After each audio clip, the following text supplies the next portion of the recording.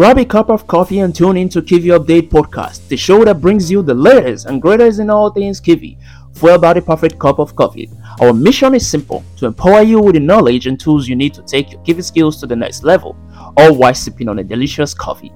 Each episode, we dive deep into the framework, exploring its capabilities, hidden features, and best practices, while savoring the aromas of our favorite coffee blends. And with our fingers on the pulse of Kivy community, we keep you up to date on the latest release, updates, and trends over a cup of freshly brewed coffee. So whether you're a pro or just starting out, join us on Kivy Updates and let's take your app development together with your coffee enjoyment to new heights.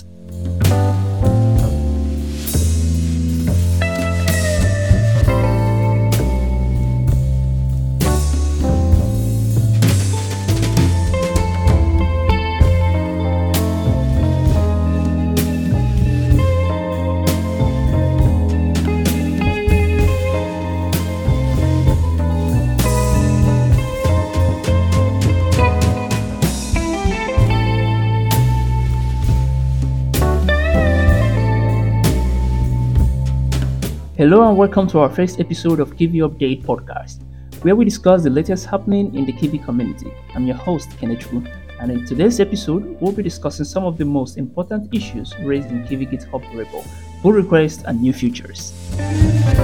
Diving in on the first issue, it says the content of Kivy camera is rotated 90 degrees anti-clockwise in Android Mobile, issue 8201. So when you run your Kivy application on Android and you use the camera widget, you will notice that it is tilted 90 degrees. It is rotated 90 degrees to the left. So which means your image will be not totally upside down, it will be sideways by the left. So to fix this, you have to use the rotate canvas to rotate back your widget. Ray Flat replied to the issue saying, he doesn't think Kivy camera works on Android, but I think Kivy camera works on Android if it is able to display some images. So he also pointed out you can be able to use Camera for Kivy, a Python library he created himself on Android for Python repository. So you can go and check it out. It works pretty well with machine learning. It works well with TensorFlow Lite, and it works well with CV, OpenCV too, and face recognition. Also QR codes. You can go check it out. Moving over to the second issue, we have neither image nor async image load WebP images, issue 8200. So I've encountered this issue. This is an issue basically based on Windows. So if you're experiencing the same issue, the only way to solve it is to set your Kivy image environmental variable to pale. So if you're using SDL2 or any other image loader, I don't think it will work. Using Peel will solve the whole problem for you. So moving ahead on issue number 3, the issue reporter stated that he wants the Kivy community to add a way to get screen size using SDL Get Desktop Display Mode, issue 8188. It's kind of a way to get the total screen size, the desktop screen size, to do whatever thing you want to do in your application. It is a nice idea just in case you want to design or lay out some designs for a specific screen size on desktops to avoid clunky displays or clunky UIs. On the last issue before we move on to the next topic, it says when typing Sinhala language from Gboard, that is Google Keyboard, English language is typed instead of Sinhala in text input. Issue 8185. This is quite interesting. Sinhala is a language in Sri Lanka. I think so. No, I know that I think so. I think it is correct. I know it is correct. So, when you set your keyboard to Chinese, you kind of like get Chinese characters. But when you set it to Sinhala, you don't get the Sinhala characters. I think there is a problem with the texture display in the label widget. So, it would be nice if the Kivy community will look into it quickly, and I think they're already looking into it. I saw a pull request on that. So that is it for Kivy issues. Now the next thing on the list we are going to be talking about are Kivy PRs, which are quite interesting with a lot of cool features coming up. So let's move ahead.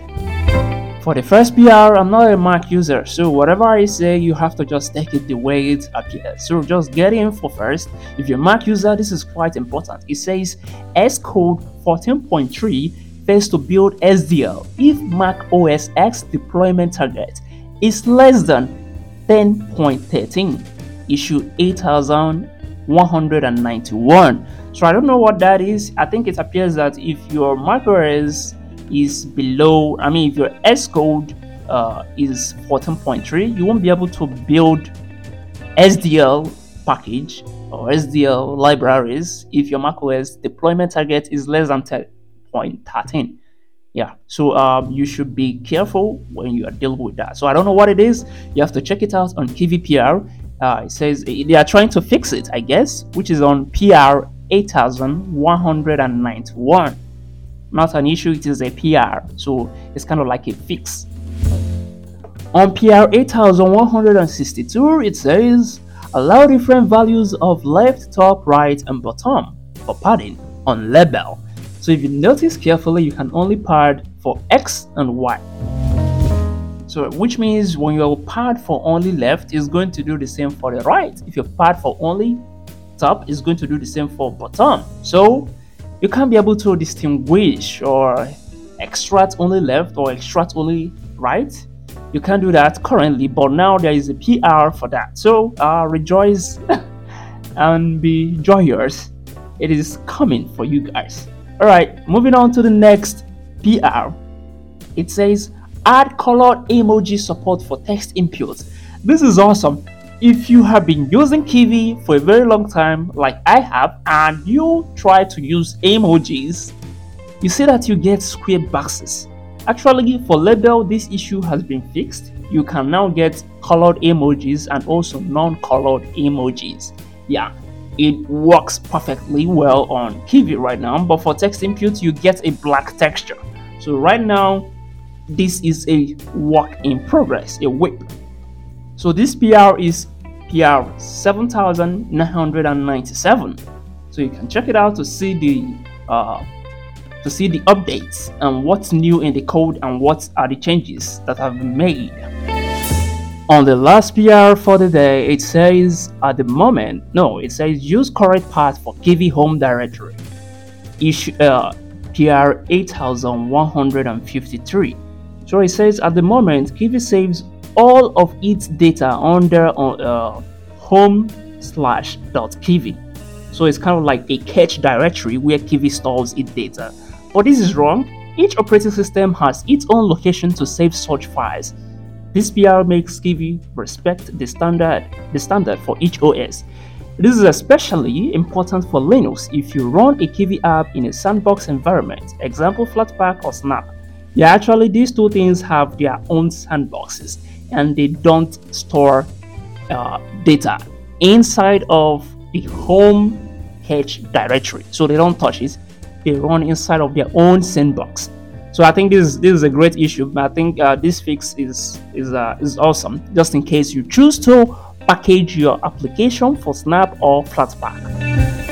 So moving ahead, it says which expect the apps to save its data in a custom directory. Example, Flatpak, its custom directory is home/var app ID whatever and restrict access to home, so you can't touch home. For macOS, I'm not 100% sure if I got the right location because I never used it. So the author of the PR is kind of like stating that you should be careful, but at least the Kivy community, the Kivy core devs are still going to look into it to make sure it follows every standard. So this is quite impressive and this is very good just in case you want to package your app for a different channel, for a different repo, or for a different application packager for Linux, macOS, and Windows. Whatever environment they want to store their cache, it will be suitable for that. So that's a great PR. And that is it for the Kivy PR. Moving on, we are going to enter the Kivy features. So you're going to love these new features that are coming up. Sure, they're already there. You have to set your pip to download the Kivy master branch from GitHub. On the first new features in Kivy, you have the outfit mode feature 8169. So it says this fit mode should be applied on image. It is already a new feature which you can use. It allows you to make your widgets look like the fit image widget on KVMD. So automatically, if you're using image widget or async image, if you use fit mode and set its value to cover, it's going to fill your widget size or your screen depending on how you want to use it. So it is a nice feature to have. It eliminates the use of fit image, which uses some compute power each time it loads a new, or each time the sizes change. So it has to calculate some things and create a texture and add back your image. I think it's a long process. With this, you'll be able to shorten the process, I guess. So on the second feature, we have allow to hide the taskbar icon, feature 8142. So this allows you to hide the taskbar icon of your application. I don't know how you would want to use this, but I think it is kind of like cool and scary. Just that you have an application running, but it doesn't show on the taskbar. Your user will be confused, but I guess it is a cool feature. So moving on to the third feature, we have accept values for vertical and horizontal spread radius. Feature 8138. So this feature applies to box shadow. So if you're using box shadow, you notice initially when box shadow was released, it allows you only to apply spread radius on both vertical and horizontal axis at the same time. You can't specifically add to particular one without adding to the other. Whatever value you give to vertical will be applied to horizontal. But right now, you have the power to apply spread radius to both vertical and horizontal separately. So this feature is feature 8138. So moving on to the fourth issue, we have add inset features, feature 8132. This inset feature makes it look like the shadow is on the inside and not on the outside. It makes your shadow to appear inside of your widget. It doesn't spread outside of your widget. Like when you look into your widget, you notice that the shadow does not go beyond the boundaries of the widget. It is actually applying itself on inside of the widget, which is kind of like cool. Then the final feature we have on the list is always on top. Let's say you open your application and you want your application to be always displayed. No other application should cover it. Your application should be the only application on top. No matter what, your application should be on top of any other application. Then you can use always on top feature, which is a feature 8076. And that is all we have time for in today's episode of the Kivy Update podcast. We hope you found this episode informative and useful, and we look forward to bringing you more updates on the Kivy community in our next episode. Until then, this is your host, Kenechukwu, signing off.